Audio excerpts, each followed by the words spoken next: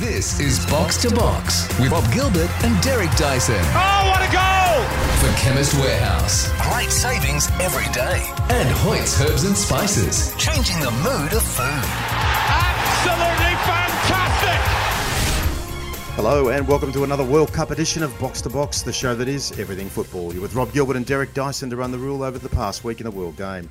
All the World Cup and other news with Willem van Denderen on the line from Doha shortly, including the latest on the resurgent Socceroos in Qatar ahead of their date with the Danish Dynamite on Thursday morning our time, plus the latest on the Matildas at home and abroad, who, in what we hope will be an omen for the men's side, beat the Danes a little over a month ago to signal the turning of the corner for Tony Gustafsson's side. But it's all eyes on Graham Arnold's squad, who less than a week ago were licking their wounds after a Kylian Mbappe-led onslaught sucked the life out of the Socceroos World Cup campaign, made worse by the knowledge that their next date was against the Tunisian side, who'd earned a hard-fought point against the Danish in front of a raucous crowd dominated by the support of the Eagles of Carthage. But it wasn't the North Africans who emerged with the spoils. Rather, in a Saturday night Antipodean celebration across the globe, led by Mitchell Duke and Harry Souttar at either end of the Al Janoub Park, Australia brushed aside their critics at home and in the self-described traditional homes of football to win the day and set up a blockbuster 2 a.m. fixture that we all hope will take us back to the joyful memories and middle-of-the-night heroics in Kaiserslautern and Stuttgart back in 2006. And while I did say all, that is, of course, all Australians, because there will be some very nervous Danes gathering at 4 p.m. at local time in City Hall Square in Copenhagen and in northeastern India.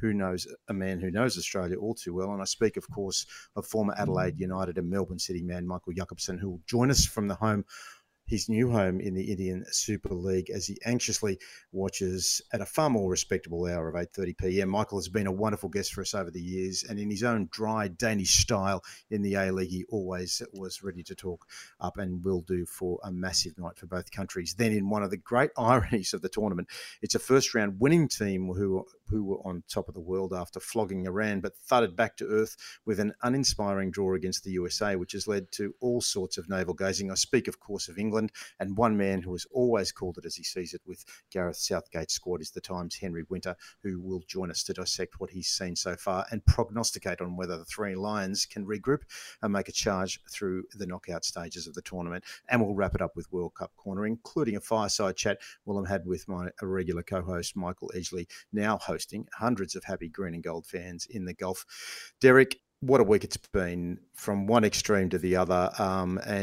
You watched the Socceroos play Tunisia in very salubrious surroundings, if I recall correctly. Yes, Rob, I was in a shed in Healesville. I was chatting to a local builder who saw my Arsenal memorabilia on the wall and clocked that I was a bit of a football fan and got the invite. And looking to ingratiate myself into the local community, I decided to go along at 9 o'clock to quite a raucous shed party. Lots of people there, big projector on the screen. It wasn't quite the scenes that we saw in Fed Square, but not far off when the goal went in from Mitch Duke. And look, I was pretty relaxed watching the second half. I didn't feel like the Tunisians were going to come into it. I'm sure Willem over in the stands there maybe felt slightly differently, but I always felt Australia has sort of had them at arm's length, and obviously a cracking result. And as you said, we'll set up that group decider with Denmark coming forward. And Willem, I'm watching you there, nodding your head eagerly away. As Derek said, it felt a little bit different in the stands, mate. How's your pass? Well, we recorded the show a little later in the week last week, so it's been a little less than a week. Just tell us what the atmosphere was like inside the stadium, because, as Derek said, that the scenes that we saw from Federation Square in Melbourne were a good example of what was going on around the rest of Australia. I think we'd probably have to assume that it had ramped up another level amongst the green and gold fans in the midst of the Tunisian onslaught. Yeah, it was primarily a primarily Tunisian crowd, Rob, and apparently there was a bit of argy-bargy. They weren't too happy after the game, but no, that was something I'll never forget. For the Socceroos to win a game at a World Cup, you can't just sort of put it together and breeze through. It's always going to have to be a heroic performance, and I can think of five names off the top of my head. Probably Ryan, Souttar, Irvine, Moy, Duke. There's five, all just cemented their status as. I mean, I don't think it's an overstatement to say the words legends, because these wins come around so rarely to be at the forefront of them and to put in a performance like that.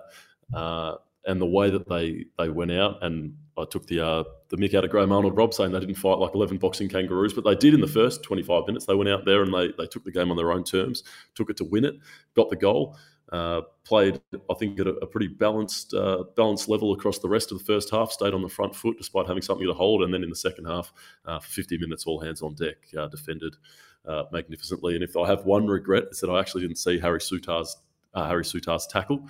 I had my head in my hands when I saw Kai Rolls just collapse from exhaustion. I thought, no, I can't watch this. And then all the Aussie fans around me went up, and I couldn't believe that Souttar was pulling himself off the deck and just calmly rolling off towards the left flank to play the ball. So a magnificent day. Tell us more, because you've got it all ready to go, mate.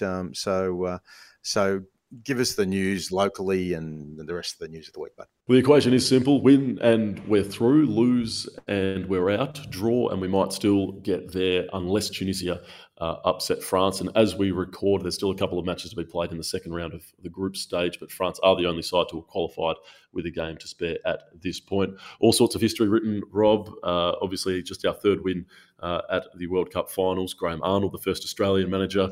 We've all stuck the boot in at times on Arnie, but he deserves this one thoroughly. First clean sheet since 1974. Matt Ryan also been the source of a little bit of criticism over the past couple of months. I think his distribution is probably as shaky as I've seen it, but he got the job done on this day. And Martin Boyle as well. Wasn't it magnificent to see Arnie with his arm around him in the circle post game? And let's take a little bit of a listen now to what Graham had to say on Martin post match. We've moved him into the staff now as OVM, official vibe manager, to keep all the boys up, because he's just one of the most fantastic blokes you'll ever meet in your life. And even though he's got that injury, the most important thing for him is the rest of the boys. And there was no way he wanted to go home, and no way I wanted to send him home. He wants to stay, support, and be part of it. And he deserves it more than anyone for what he did through the qualifying campaign.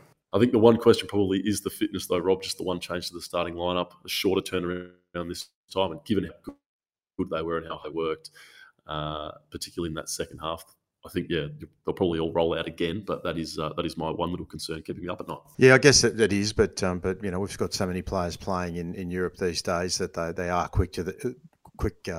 used to the quick turnaround, so no different for Australia than it will be for Denmark. Germany as well were staring down the barrel of elimination. They trailed Spain 1-0. Niklas Füllkrug, though, Derek, a player who not long ago was playing in the Bundesliga 2, found a thumping equaliser on 83 minutes. So they remain bottom of that group, but it is a compact one after Costa Rica set up in one of the more extraordinary things I've ever seen. They set up the 5-4-1, and it was a strict 5-4-1. There were no overlapping fullbacks, Rob. They did not move, and the one time they went forward, they managed to stick it in. So that's a big loss for a big chance loss for Japan, and all to play for still in Group E. I think I heard a statistic that that win for Costa Rica was the record win for least touches in the penalty box in the history of, or the recorded history of World Cup football. They had 2 touches in the penalty box, and one of them was the goal. So they set up, Derek, not to be embarrassed off the back of an embarrassment, but I think that is what you call an 8-goal swing.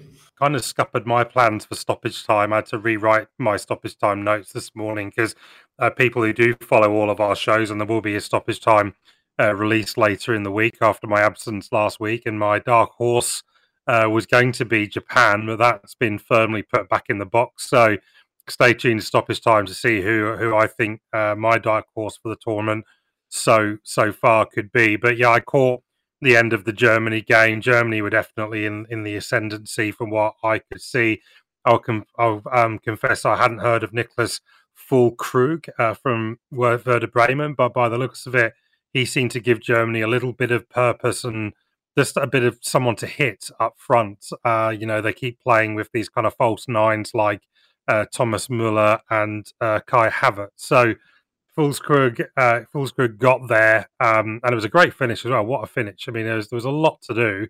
I know it was quite close to the goal, but you don't often see someone just lash it into the roof of the net there. The goalkeeper for Spain, absolutely no chance. And Germany still alive in the tournament. They've still got work to do. They will still have to rely on other results. But I think after that Japan display, as you said, maybe Spain will do Germany a favour and dispatch Japan, and that will put Germany in the A1 position over Costa Rica, but that is a tantalising group, Willem. Plenty more World Cup to touch on with our guests and in World Cup Corner, but we'll leave it aside for now. The big news outside of Qatar and global football, I would say, is that the Glazer family have announced they're exploring strategic alternatives around the future of Man U.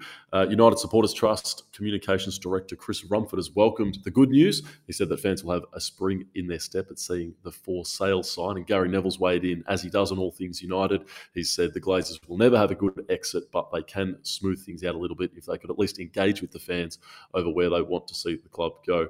Derek, we've heard these rumblings over the years, but this time things do look a little bit more solid. How do you see this? Do you see this playing out? The two Northwest neighbours, Liverpool and Manchester United, in the last couple of weeks have indicated that there is an opportunity to buy in, at least to make an investment, if not take the whole club out. And that obviously has all of the nation states swirling around. And, in that case, we're seeing reports that the Saudi government would be very open to investment in either of the clubs from Saudi Arabia. There may well be some interest from the Emirates and UAE as well. So interesting timing. The Glazers always seem to have quite a strong hold on the club, but I've read reports that the Glazers are probably starting to admit that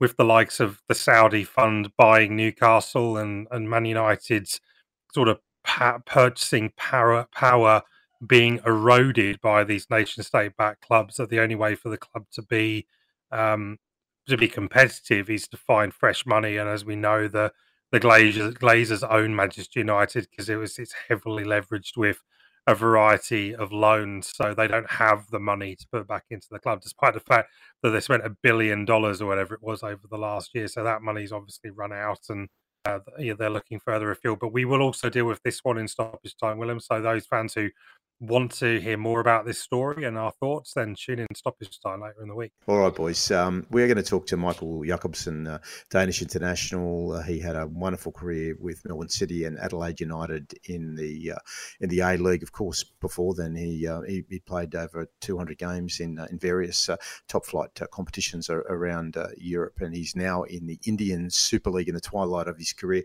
He's not the most exuberant, excitable guest, but when you listen to Michael, he calls it as he sees it. And if he doesn't say it, you can certainly read between the lines whenever you do speak to him. So a chat with Michael Jakobsen after the break to find out whether we have any hope and just what the Danish expectations are this Thursday morning. Next on Box to Box. Everybody's going to buy. Well, we always say we love cooking and eating on this show, and our friends at Hoyts Herbs and Spices are always on hand for tips and advice on how to flavour and taste, add flavour and taste to your kitchen, changing the mood of your food. Now, Willem, this week I've got the Qatar national dish. Now, you've been to the souk, and have you eaten some of the local cuisine in the past few days since we were recording? I have indeed, but I haven't actually tried any Qatari, Rob. There's plenty of Arabic sort of stuff. There's Moroccan. There's sort of Saudi food, but not particularly the Qatari stuff. So please do inform me. Yeah, I will. And Derek, you're a lover of Middle Eastern food, aren't you? Absolutely, can't get enough of it. Okay, well, this is called matchboos. Okay, so it's common to various other nations in the Gulf, but it uses that spice mix, the baharat that I was telling you about last week. So if you remember the cumin, the coriander seeds, the ginger powder, cinnamon powder, turmeric powder, ground pepper. So it's a mixture, and saffron, of course. So it's a mixture of rice and whatever chicken or lamb or whatever protein that you like. So you got to make a rice dish in a similar way that you'd make a biryani if you're cooking an Indian food. But instead of having the classic garam masala flavours of Indian food, you're going to get the Middle Eastern flavours with rice and protein, and then you garnish it with nuts and raisins and things like that. So, Willem, I want you to make note of this. By the time we talk next week, it's called matchboos. It's a rice dish, okay? So you can get down there to the Souk Waqif and try it out, all right? Done. On the list of things to do, I will report back. Okay, and if you're at home and you're listening and you want to get some Middle Eastern flavour into your kitchen, remember, refill all of your empty spice jars with Hoyt's value packs. You will be happy with Hoyt's at Coles, Woolworths and all good independent supermarkets. Box to Box. Can you believe it? For Chemist Warehouse. Great savings every day. And Hoyt's Herbs and Spices. Changing the mood of food. And this could be the most crucial goal of all. After Australia were taken to school by the French national side led by Kylian Mbappe, most of our realistic hopes for the remainder of the tournament started to fall off a cliff. But after the heroics of Harry Souttar and Mitchell Duke, the rest of the squad, we now have renewed hope. But that renewed hope is going to face a very harsh reality at 2 a.m. East Coast Australian time this coming Thursday, when Australia take on the number 10 ranked side in the world, Denmark, and a man who knows from the inside of the dressing room, and he also knows Australia very well, having played over 150 A-League games in the country, is Michael Jakobsen. He's in India playing in the Indian Super League right now, and we welcome Michael to the show. How are you, mate? I'm good, thank you. How are you? Yes, we're very well, Michael, but as I said to you off air, we're feeling a little bit nervous. The expectation, though, from a Danish point of view, even though the start to the tournament has been a little underwhelming, surely ranked 10 in the world versus Australia's ranked 38, you would look at this fixture 9 times out of 10 as one where Denmark has to win, and they will win. Is there any sense that Denmark might be underestimating Australia going into this, or are they very wary? I know the coach really well. I used to play under him, and there's not such a thing as underestimating any opponent, especially not in the World Cup. You saw last World Cup they played each other as well, and at that stage I said Denmark's going to win for sure, and they drew. So it is very different going into a World Cup.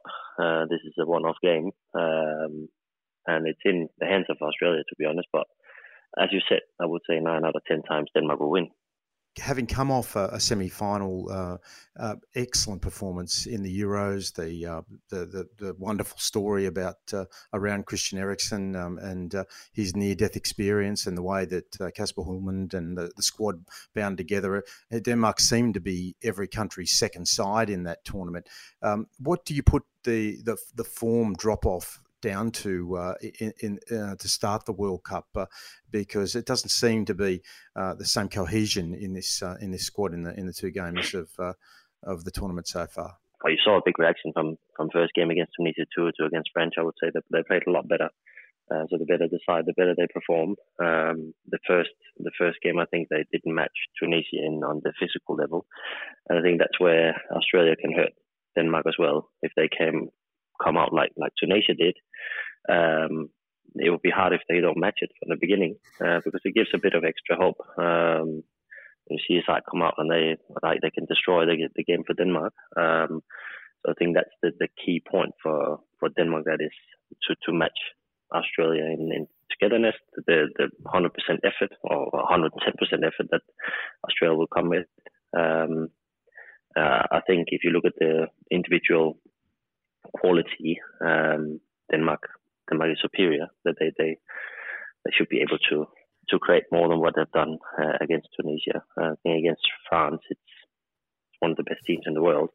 There you struggle a bit more, as Australia did as well. So yeah, it's going to be very interesting. I think bottom line is, if Denmark get on top, then Australia will have a very hard time, and hopefully we can manage to do that, because I would like to see how far we can go in the tournament. I want to ask you about a couple of the guys I'm sure you know very well. You would have played with Craig Goodwin and Riley McGree for some time. Is there pride in seeing your ex-teammates on the international stage, and how do you think they'll match up against the likes of Joaquin Anderson and Andreas Christensen? With Craig, you've shown France how dangerous you give him one chance, and it might be one goal, and he got an assist. That's a bit of a lucky one against Tunisia, but it all counts. So he's a danger man. Set pieces, crosses in general, he's really strong. So they will need to be aware. Riley, he can. I think last game he was a bit out of the game for majority of the time. But yeah, again, he's very explosive. He's a man. If you give him too much time on the ball, he can make something happen. I think they need to not be too concerned about the individual. It's more the collective they need to stop, because that's a strong suit from Australia as I see it. So yeah, if we can break them down that way, then we have a fair chance of winning the game. And Mitch Duke, who led the line so well for Australia, you wouldn't have played with Mitch, but I'm sure you would have had a couple of physical battles against him across the journey. What are his strengths as a striker, and just how challenging is it to play against him? And alternatively, how do you think the Danish defenders can get over the top of him? He's a pain in the ass. Sorry for my language, but he's very hardworking, and he's there all the time. So if you give him any room, he'll pop up like he did the other day. And that, as a team, to have a striker like that works from the front all the time, it puts defenders under pressure. It makes their life easier for the people behind. So yeah, it's immense to have a player like that. It might not always be beautiful what he's doing, but he's worked great. What he does for the team is amazing. So he'll put them under pressure. I think Denmark will be quite comfortable playing around in the back and moving the ball up on the pitch. So he will have to get a lot of meters in to keep them under pressure. But yeah, as I said earlier, I think it's going to be very hard for Australia, hopefully. But yeah, for sure they have the chance if they can put up the same effort as they did against Tunisia, also in the defending. I was very pleasantly surprised to see some of the defending they did. If they do that against them, it's going to be very hard. They defend with their life, and they make it very, very hard to score against them. Eriksson is obviously the player everyone talks about, but there are other lock pickers in the Danish team that should be able to, crack open that Australian defence. For those of our listeners that are maybe not as familiar with the Denmark team, who are the other key players that we should be looking out for? I think we have a very exciting one in Damsgaard. He was the one that took over after the accident with Eriksson in the Euros, and he did really well. You would have seen him on the scene as well. If they can play him right and they can get him involved, if Eriksson is not hitting his top level, he can be one that will make it hard for Australia. I think Lindstrøm, he's a very exciting kid that's coming through Germany. He has some pace. He's very energetic. He can make things go well for Denmark as well. We have Cornelius, who's up front. I don't know if he's going to start or not. I think they took him out quite early because he had a yellow card already last game. But he's one that can really hurt defenders. He's not afraid of taking all the fights. And then obviously Braithwaite, you would know from La Liga. He's more a player that runs in behind. So I don't know. It depends on how Australia they're going to start. If they're going to start a bit lower, if it's going to open up for him. Otherwise, you need different kind of players. So there's plenty of players to look out for. And just in general, the way that Hjulmand he wants to play, it's a lot of possession, a lot of people on the ball, and make it hard for the opponent to get on the ball themselves. Denmark came into the tournament as so-called dark horses that obviously performed well in the last Euros and were unlucky really to be beaten by England in the semi-final. If Denmark get out of this group, and that would be a sad state of affairs for our Aussie listeners here, but if they do, what's the expectation for this? Obviously, the World Cup is a higher level of the game compared to the Euros, but could Denmark get to semi-finals again? What would the Danish public think is a expectation for this team? I think the expectations are really high. Also, the Nations League, they've played their own group of Croatia and France, and those two games against France, they didn't lose. And now they played them in the World Cup, and then they lose. So it is a different scene. This also comes with experience. We've been there before. It is, as you said, different games. Now also for Australia, it's either win or lose, or they can draw as well. Denmark, they need to win. They need to push for the win, and they might still not be safe. So it's a final already for Denmark. But how far can they go? I hope they can go very far. It's more enjoyable watching the World Cup when your nation's in there. Going back to the start of the interview, they need to win this game. 9 out of 10, I would say they will have to win. And last World Cup, they didn't. So this time they have to. That's how I look at it. Before we let you go, though, it's your first season in the Indian Super League. It's been a pretty tough start to your time on the subcontinent. 7 matches so far, and your club Northeast has yet to get off the scoreboard. How's your experience been so far? And just tell us about the club and the squad and your expectations for when the season will the next round is this weekend. Your thoughts so far on your time in India.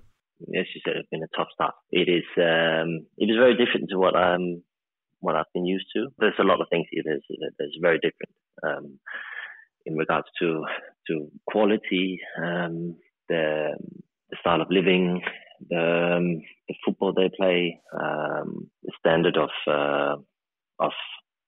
general, like how you run how everything is run here. It is very very, very different. And it's quite hard to explain.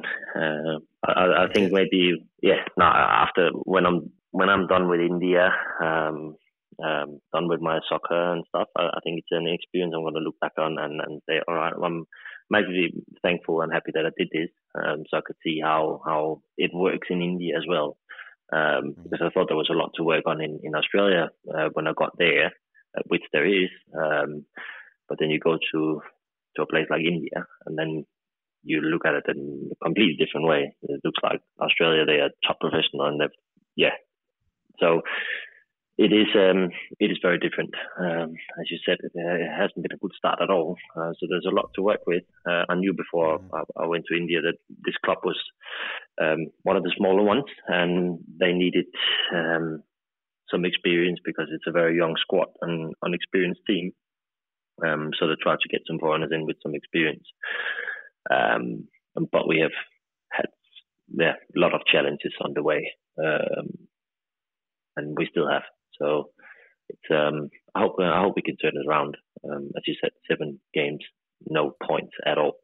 This for me is embarrassing, but there's just a lot of work to do. Yeah, well, for a guy like you who's had a glittering career with trophies and championships and premierships galore, I can see that it's pretty rough and pretty raw. And you're a diplomat. Let's put it that way. It's obviously another level below. So we wish you luck for the rest of your time in India. And look, it's fair to say that this is the towards the end of your career, and no doubt when you eventually put the boots and hang them up.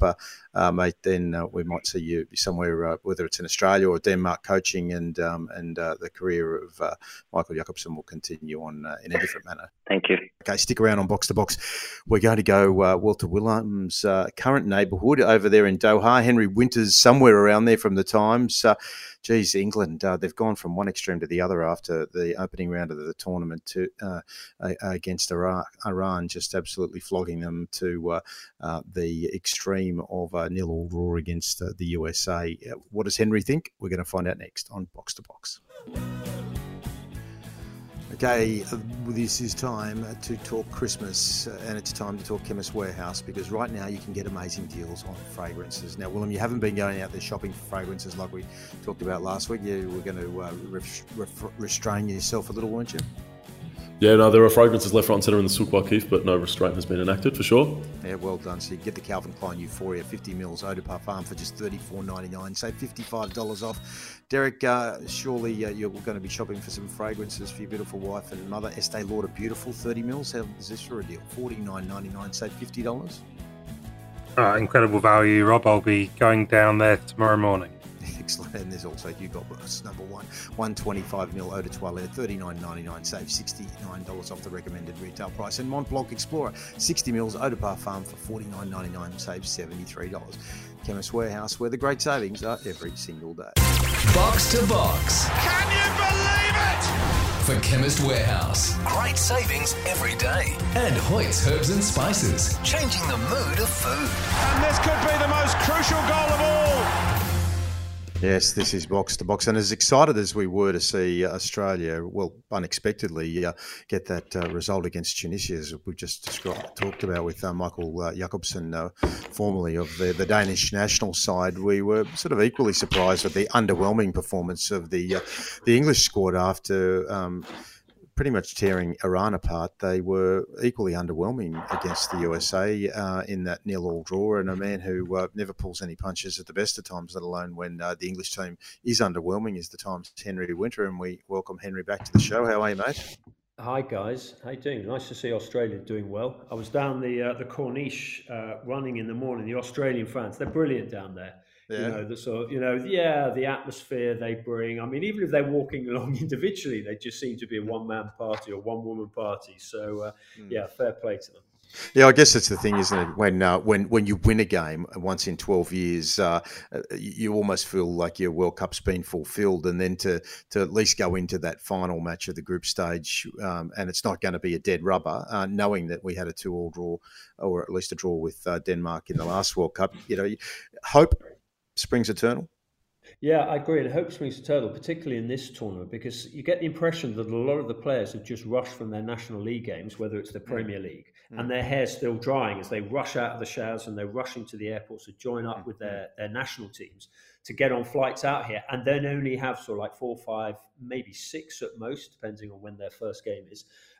Training sessions to try and gel. Obviously, a lot of them know each other from clubs and playing against each other, but still, it's not completely surprised me that we have had a slight sort of roller coaster with results. Mm-hmm. And I guess that roller coaster was a good example of the 2 games that England have played so far. And I mentioned you don't pull punches, and sometimes there is with all countries something of a sycophantic press towards the manager, but equally there are a few that take the gloves off. And I read an article that you wrote just before the tournament started, that the time for turning words into action has come closer, and there's still time for one last statement. And now, insofar as the statements being made by England so far, they seem a little bit erratic and unpredictable. That on the one hand, we see all of the very best of England, with Jude Bellingham, showcasing all of the latent skill that we know that he had, and goals galore. But then we go out against the USA, and it just seemed to be a shell of that side. It was very flat, and it's very frustrating because you look at this squad. You've looked at England squads down the years, and in terms of technical talent, in terms of there's so much talent in there. You look at a Bellingham, you look at a Phil Foden. He's won 4 titles. He plays for Pep Guardiola, who trusts him to start ahead of sort of maybe bigger names. You look at Trent Alexander-Arnold, who's won the Premier League, who's won the Champions League. Okay, he got caught out by Vinicius Jr. in the final in Paris, and he can get caught out defensively. But if you want to, Brazil would play him. Brazil would start Trent Alexander-Arnold. They would love that ability to launch defence into attack with one of those 60-yard passes, whether down the line to Saka, who's playing out there, or whether a switch to an overlapping Luke Shaw or to Raheem Sterling. I just think England have the talent, and maybe it's a mindset in the manager, whether he's going to use unleash these players, whether as a former centre-half, Gareth Southgate, maybe his focus is on defence. To be fair to him, he's been completely vindicated on his support for Harry Maguire, who's been probably England's player of the tournament. But you're right, it was frustrating to go from the highs of a 6-2 against an admittedly distracted Iran team to a draw against, you have to give credit to the Americans. They got their tactics right. They squeezed all the space around Bellingham. He wasn't able to get box to box. Declan Rice wasn't able to be as influential. They pretty much allowed Stones and Maguire to have the ball, thinking that they wouldn't hurt them. And Tyler Adams, best player on the pitch, Christian Pulisic, had a point to prove to the English, because it's not really worked so well for him at Chelsea. He's playing in a better position that suits him more with his national team. So, now England have got the small matter of Gareth Bale, who'll certainly be fired up like a dragon on overtime for tomorrow night. Harry Kane obviously hasn't managed to start on the hasn't managed to score yet, and obviously had his injury doubts. Gareth is a loyal man, as you said. He kind of likes who he likes. So, is there any danger of not danger for him being dropped, but like, is there a case for some more squad rotation, particularly in the strikers with the other people that England have brought?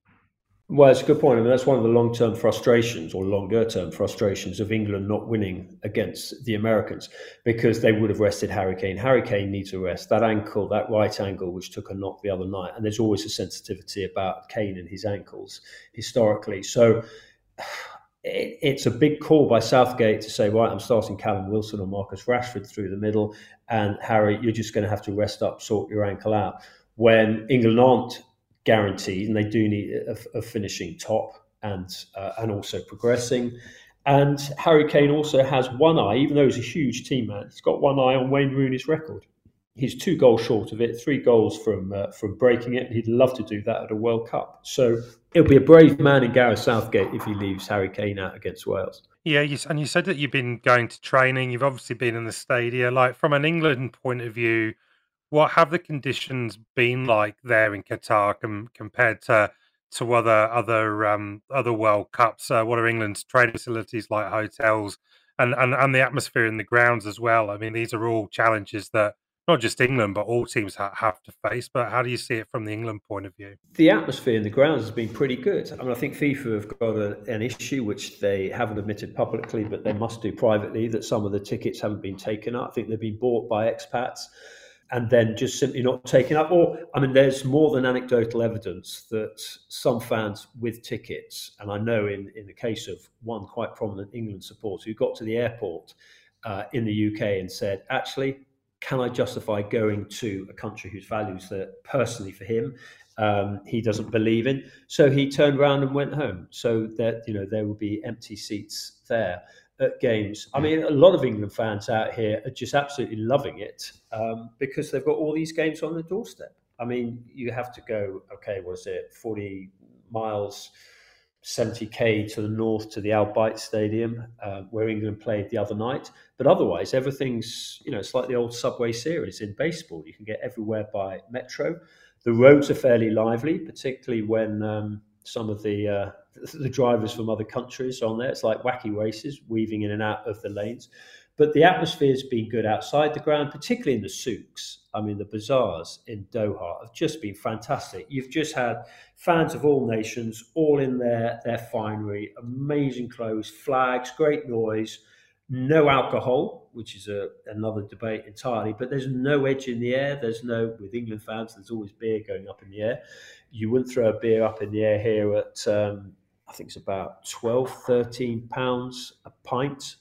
What's that by Aussie standards? It's about sort of $23 a pint. I mean, you almost it's almost cheaper to fly here than to have a drink here. And obviously you're restricted from where you can drink, certain hotels, certain fan parks at certain times. But the atmosphere is terrific. But I think you've also got, particularly with what I would call the one love countries, like who wanted to wear the armband, sort of Denmark and England, countries like that, Wales. There is this awareness of the fans going into the stadium that there is blood on the walls of these stands, of these great structures, and that migrant workers did die. There's a huge tragedy there. Price was paid by the people of Nepal, the people of India who sent their sons over here to work. So, yeah, people are very aware of that. But it's a tournament of two halves, because some of the football and the atmosphere have just been fantastic, but there's always been that element of at what cost. Wales seemingly have nothing to lose and everything to gain. It hasn't been probably what they anticipated or would have liked from their first 2 games. Like, beyond Gareth Bale, who will always just be a menace wherever he is. But where else could you think they could cause England problems? Well, they start Kiefer Moore up front. I think he's a type of attacker that Harry Maguire actually quite likes dealing with, in terms of he's a sort of big, robust number 9. and Maguire is more vulnerable to sort of players, smaller, nippier players coming at him at pace. So I think there are issues there. But Gareth Bale is huge on this because this will probably be his last game for Wales. And the Welsh fans out here are fantastic. The way they sing the national anthem, if you're walking through the streets, you'll have men of Harlech sort of coming out of a Bedouin tent, and they're all having a sing song in there and sharing sort of sodas or whatever. And their fans are brilliant. Ramsey's coming to the end of his career as well. He'll want to prove himself. They've got, I thought, Rodon's been playing well. They've obviously got an issue in goal, but they'll absolutely be up for it. And Southgate's played in these games. He'll know how difficult this is going to be. But England should prevail and should go through as group winners. Do you get the sense, just generally with this World Cup, is there a gap closing between the so-called top teams and potentially the rest there? Would I think about the Japan result over Germany? Obviously, Japan then went and lost their game to an unfancied team, and of course the Saudi game against Argentina. Do you feel like the rest of world football is kind of catching up with the so-called bigger nations? Well, I hope so. I mean, they clearly invested more. I mean, you look at the Saudis, how much they've invested in the sport. I think also with dual nationality, you're having a lot of individuals moving between countries, which can strengthen other countries. I think it's good that the sort of traditional powers are being challenged. I think maybe when we look at the final eight, they'll all be the usual suspects. But it would be great to see, maybe a Saudi Arabia in there or another team. The Americans are well coached. They've got a very young team. They're clearly building for the World Cup on their home soil and Canadian and Mexican soil. But yeah, that would be brilliant. But I do think there's been inconsistency in the group stage because there's been so little preparation. I mean, England didn't even have a warm-up game, not even anything behind closed doors. And I think that has... Okay, so they started well, but I think with other teams as well, there has been that inconsistency because of the lack of prep time. Yeah, and looking at England's likely route through the tournament, we don't want to get too far ahead of ourselves, but I think they're going to be playing the group containing Netherlands, Senegal, and Ecuador. And Ecuador, another one of those teams that seem to be performing beyond expectations in the tournament. England do have history with them in the World Cup. That being said, I mean, this looks as kind of good as it could get from an England point of view. A potentially, not exactly vintage Netherlands team, a Senegal team without its main players. If England can kind of get back to more towards the Iran performances in their scale, you think getting to the quarterfinals is a real possibility for them? I think the quarterfinals has always been the cut for England in this. I think and then the chances are, if all the sort of seedings in inverted commas work out, then England will run into France, the world champions. And we've seen how good they are. I think they're the teams who have won both their opening games. So I think they're a threat. And then as England go out to France, then I think people might accept that as long as England have had a go. And I think Southgate will probably walk after that. But yeah, as ever with England, we try to plot our path towards the final, ignoring sort of potential roadblocks on the way. I think Senegal, because of their athleticism, because of their skill, because their sort of pride and drive, they'll be a test. The Dutch will be a test with Van Gaal. Will absolutely love to put one over on the English. They've got some good young players as well as the more experienced like Virgil van Dijk. They'll know the English well. They tend to keep the ball well as well.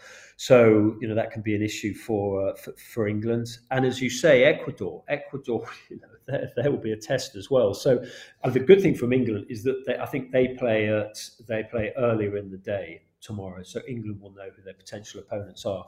But again, they shouldn't be too clever. Say if they want to avoid the Dutch and the Dutch finish elsewhere in their group, England still just need to gun it against Wales. They have to give everything. They have to go on the front foot. They have to regain the momentum. They have to start bedding in players like Foden and developing this team. I think you could probably pick 8 of Southgate's starting team, but there's still maybe 2 or 3 places up for grabs.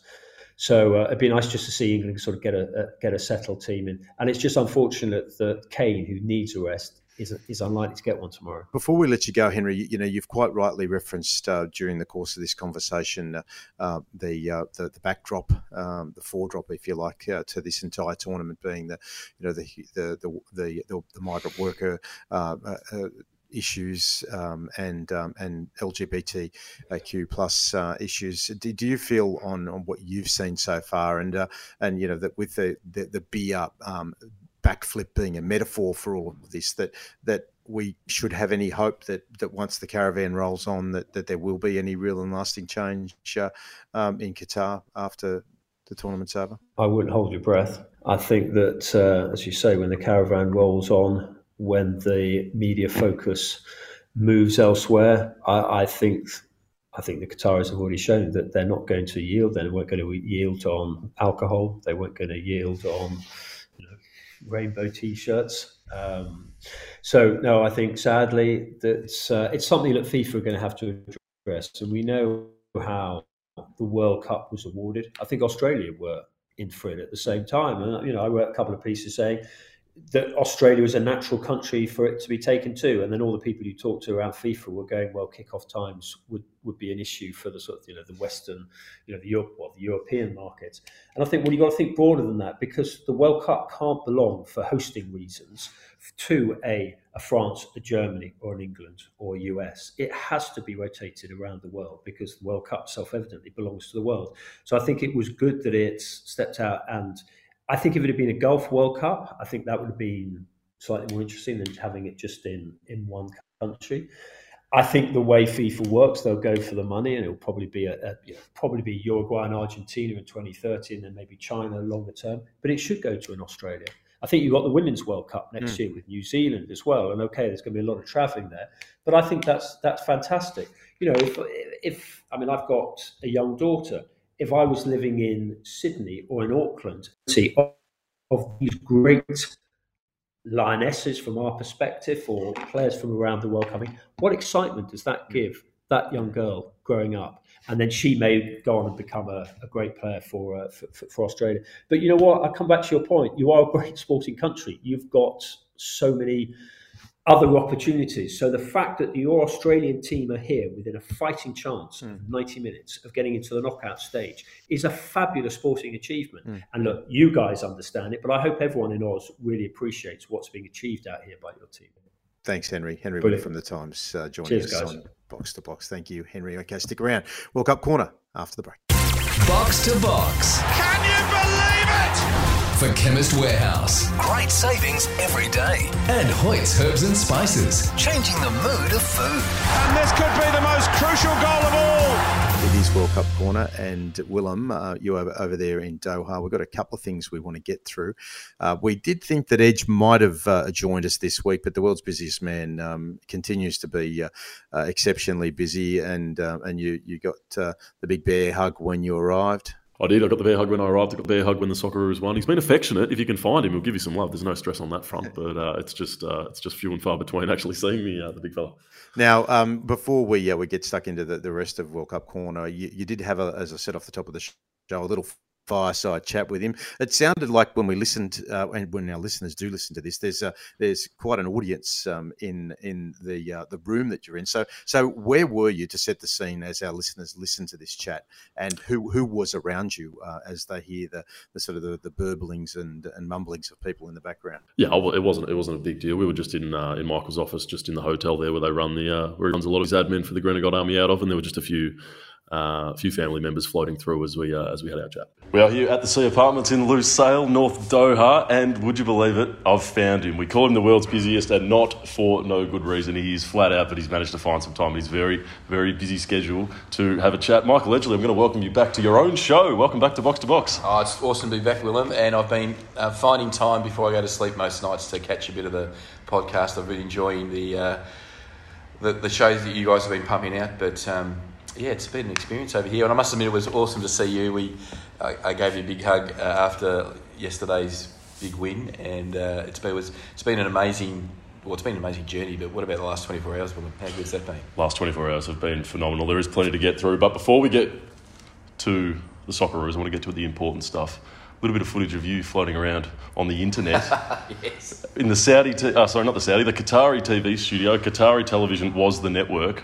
The dub was over the top, so we couldn't tell you. We couldn't find out what you were talking about. What was going on there? How did that come about, and what did you have to say to the locals? Well, I have obviously the way the organisation's structured here. They have a thing called the Supreme Committee, which is sort of the organising committee that makes all the decisions. And I had been leaning heavily on them over the past month, in particular with one of our rented apartment buildings been having a few challenges. So I'd been leaning heavily on the Supreme Committee to assist us to get repairs done in time, which they did, and the Supreme Committee then leant heavily on me to go on television and just give my thoughts on, for the Qatari local people, the Qataris, what it's been like for me working in Qatar, making preparations for hundreds of people to different stakeholders from the Federation. So I did that as a quid pro quo with my colleague at the Supreme Committee, and little did I know, the first people to pick it up were you and Rob. Absolutely. No, not much gets past us, Michael. Just take us through your 2022, the time spent abroad, the months that you spent here, firstly for the qualifying couple of matches against the UAE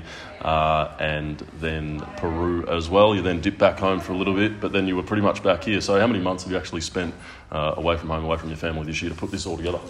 I've been really over probably 9 or 10 months of the last 18 months has been spent over here in Qatar making preparations and making arrangements. It's been really challenging. Qatar does not have an event industry, so this event has really been bootstrapped from the ground up. They don't have existing event companies that provide support services, whether that's transport through the events, accommodation providers, etc. It's just been a Herculean task for the government. It's not been easy. It's been really difficult for them, and obviously for people like me that are operating in that environment, it's been challenging. So we've had to invest a lot of time to get it right, and most things are going well, but there is still a few challenges that we're all experiencing on the ground, and we just deal with them. But the event is so fantastic, and we saw the power of the event yesterday, didn't we? Did indeed. So the Green and Gold Army's been running through since 2001, but this is the first time that you've had the friends and families of the national team officially tied in with your program, officially that is. So what's that been like to experience that up close and see what it means to the families? That's been a great privilege because sort of watching the families in close proximity over the last week or so, you get to realise the significant role they play in supporting their loved one who's a member of the Socceroos, from well-being just through to being there when they need them. So the families are crucial to the success of the Socceroos program, and it's become very evident to me that that's the case. And the support that the mums, the dads, the girlfriends, there's a couple over here now, the support they provide should not be underestimated, because without that support, and the players really, the families and their girlfriends and their friends, they're the ones that they're really connected to on the journey and playing for. So there's a lot of emotion flying around, and last night after the game, the families and the players got to spend some time together at a dinner at the Doha Golf Club, and it was just very special to see the bond between the families and the players, and also the bond between multiple families and players, because obviously they've shared a lot of national team duties over the last few years. It's been an eye-opener for me, and just how significant the families are to the success of the team. You've shared a little bit with Robin and Derek and myself just how challenging your last few months have been, but we flicked a couple of messages last night that a day like yesterday, when you get to see all the friends and families come in, and you've got your own daughter here, Ange, with you as well, that makes it all worth it, hard work. Culminating in a day like yesterday. But also the fans, there's just a couple of fans just walked in the door here, who've been on a lot of our tours, and the last few World Cups have been challenging from a performance perspective. So for some of those fans that have been on our tours, and obviously the families, people that are closely connected to the team, but the people that love the Socceroos that have been part of that journey. Yesterday was a simple reward, but Willem, we won't get carried away. We know we've got a big game against Denmark in a couple of days' time, but let's not get carried away. But this tournament could open up for us if the Saudis can finish on top. Imagine if we get to play Saudi Arabia in the round of 16. That's a game that we would it's a game that I know the players would set themselves for and think they're a real chance. On the pitch, how are you feeling ahead of Wednesday? We've got a day less to recover, and having had a look at yesterday's performance, you'd think that probably Suter, Irvine, Moy, Leckie and Duke would all have to back up. Spoke to Laurie McKinnon earlier this morning. He said if he's the coach, he's putting them all out there. This is as important as it gets. How do you think we're shaping up ahead of what is a massive game against Denmark? Well, yeah, the core of the team. I think that the central defence, Aaron Moy, Jackson Irvine and Mitchell Duke, that they are the backbone of the team. I think they'll have to go again. But he's got some options on the bench. We saw him with a lot of substitutions yesterday. I think they're all significant opportunities for players to get game time, but he'll have to use the bench at some point, and there'll have to be some changes in the starting lineup at some point. Matthew Leckie's done a power of work as well. It'll be interesting to see what the selection is and just how they're recovering. Excellent. All right, mate. Well, what else have you got for us? Iran manager Carlos Queiroz wants Jurgen Klinsmann to stand down from the BBC. Importantly, Klinsmann is also on FIFA's technical study group. Let's have a listen to what Klinsmann had to say following Iran's late dramatic 2-0 win over Wales. That's their culture, that's their way of doing it, and that's why Carlos Queiroz, he fits really well the Iranian national team, and he struggled in South America. He failed with Colombia to qualify, then he failed with Egypt to qualify as well, and then he went back right before the World Cup now and guided Iran, where he worked already for a long time. So this is not by coincidence. This is all purposely. This is just part of their culture. That's how they play it. And they work the referee. You saw the bench always jumping off, always working the fourth the linesman and the fourth referee on the sideline. Constantly in their ear. Constantly in their ears. They're constantly in your face on the field. I mean, Kiefer Moore probably will tell you lots of stories after this game today. He had a lot of little incidents that we did not even see out here. This is their culture, and they kind of make you lose your focus. They make you lose your concentration and what's really important to you. So, Derek, in brief, part of their culture to act in an unsportsmanlike manner. There was a personal drive-by on Queiroz there, and also the assertion that a European referee would have handled it better than the Guatemalan referee. I think it was just very lazy punditry on his part. He made some extremely large generalizations about Middle Eastern football, which I think a lot of people found kind of quite distasteful and disrespectful. As you said, he was talking about essentially saying that the Iranians sort of have the dark arts down pat. I mean, I think Queiroz responded in his own series of tweets that no one had the dark arts more down pat than Jurgen Klinsmann over the years. Not one to shy away from a diving opportunity. So I think he took a bit of chagrin at that. And yeah, I just he was kind of implying that Queiroz and the coaching staff are kind of working the referees, working the fourth referees all the time. I think Klinsmann has come out and said that he was trying to be complimentary to say that they are. They're very clever in the fact that they see that as a way of gaining advantage on the game. But I think, unfortunately, the horse had bolted, and I just think he'd made some quite, distasteful comments and sort of bordering on xenophobia, really. So I think Klinsmann does need to have a look at himself there. He probably doesn't need to be sacked by the BBC, but he probably won't be given any more Iran games to cover, that's for sure. Well said. And moving on to the final item on the agenda of the show, and it centres around, I've seen him described as the world's best boxer. I'll have to consult you on that, Derek. Would you say Canelo Alvarez fits that bill? Because I personally hadn't heard of him, but that is definitely my ignorance. Yeah, outside of a handful of heavyweight boxers, there's one person I would not want to offend on planet Earth. It would be Saul Canelo Alvarez. He is an absolute monster in the ring. He's a kind of middleweight Mexican, fought toe-to-toe with some of the hardest guys in boxing. He's teak tough from the streets, and that is not a person that you want against you. And certainly, yes, one of the finest boxers of his generation. Well, he's told Lionel Messi, one of the finest footballers of his generation, to pray to God that he, Alvarez, doesn't find him, Messi. After footage emerged post their win against Mexico of Messi with a Mexican jersey at his feet when they were carrying on in the rooms post-win, he's alleged Messi was cleaning the floor with our jersey and flag. There was a thread of 5 or so tweets saying that he still respects Argentina, but he does not respect Mexico. He still respects Argentina, but he doesn't respect Messi. Rob, this has got to be headed for the Hall of Fame of overreactions. Nothing to it for mine. He took his boot off and the jersey was on the floor. All right, mate. Well, listen, we're going to let you go. You continue to enjoy it, mate, and cheer extra loud for all of us, mate. You've been doing a wonderful job for us carrying on with your work on the podcast whilst you've been over there in Qatar. And so you're heading off to, as we record, to a game pretty much the moment you put down the headphones?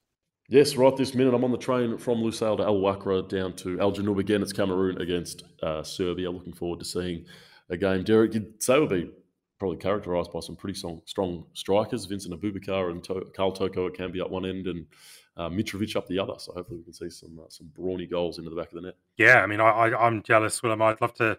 I think once you get there, I just think that's the unique feature of this World Cup, isn't it? It's not like it's the opposite in Russia when you were last there. You can't just sort of pop on the train to head down to Katerinburg or whatever to watch the next game. But in this one, if you're there, and by looking at it, there are plenty of seats around the stadium, so I'd be filling my boots to try and you can pretty much just watch wall-to-wall football, can't you?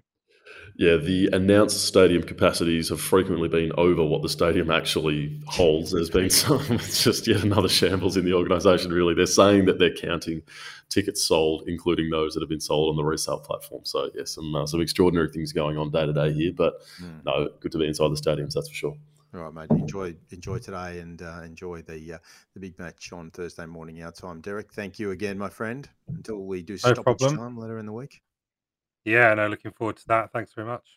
Excellent. And Damien Tardio back there pressing the buttons and making it all sound good. Thank you as well. And to our listeners, we hope you enjoy this upcoming match as much as we all want to. I know we had Michael Jakobsen on earlier on, and 1 in 10 chance means that we're a 10% chance of winning, of course. So I give us a little bit more hope than that. So hopefully this time next week when we reconvene, we're talking about more heroics for the Socceroos. Please subscribe to Box to Box, Box to Box Stoppage Time, and Box to Box Offside, wherever you get your podcasts. Tweet us at Box to Box NTS and follow us on Twitter. Like us on Facebook and join us throughout the week as our podcasts drop and we go from one end of the pitch to the other in the World Game.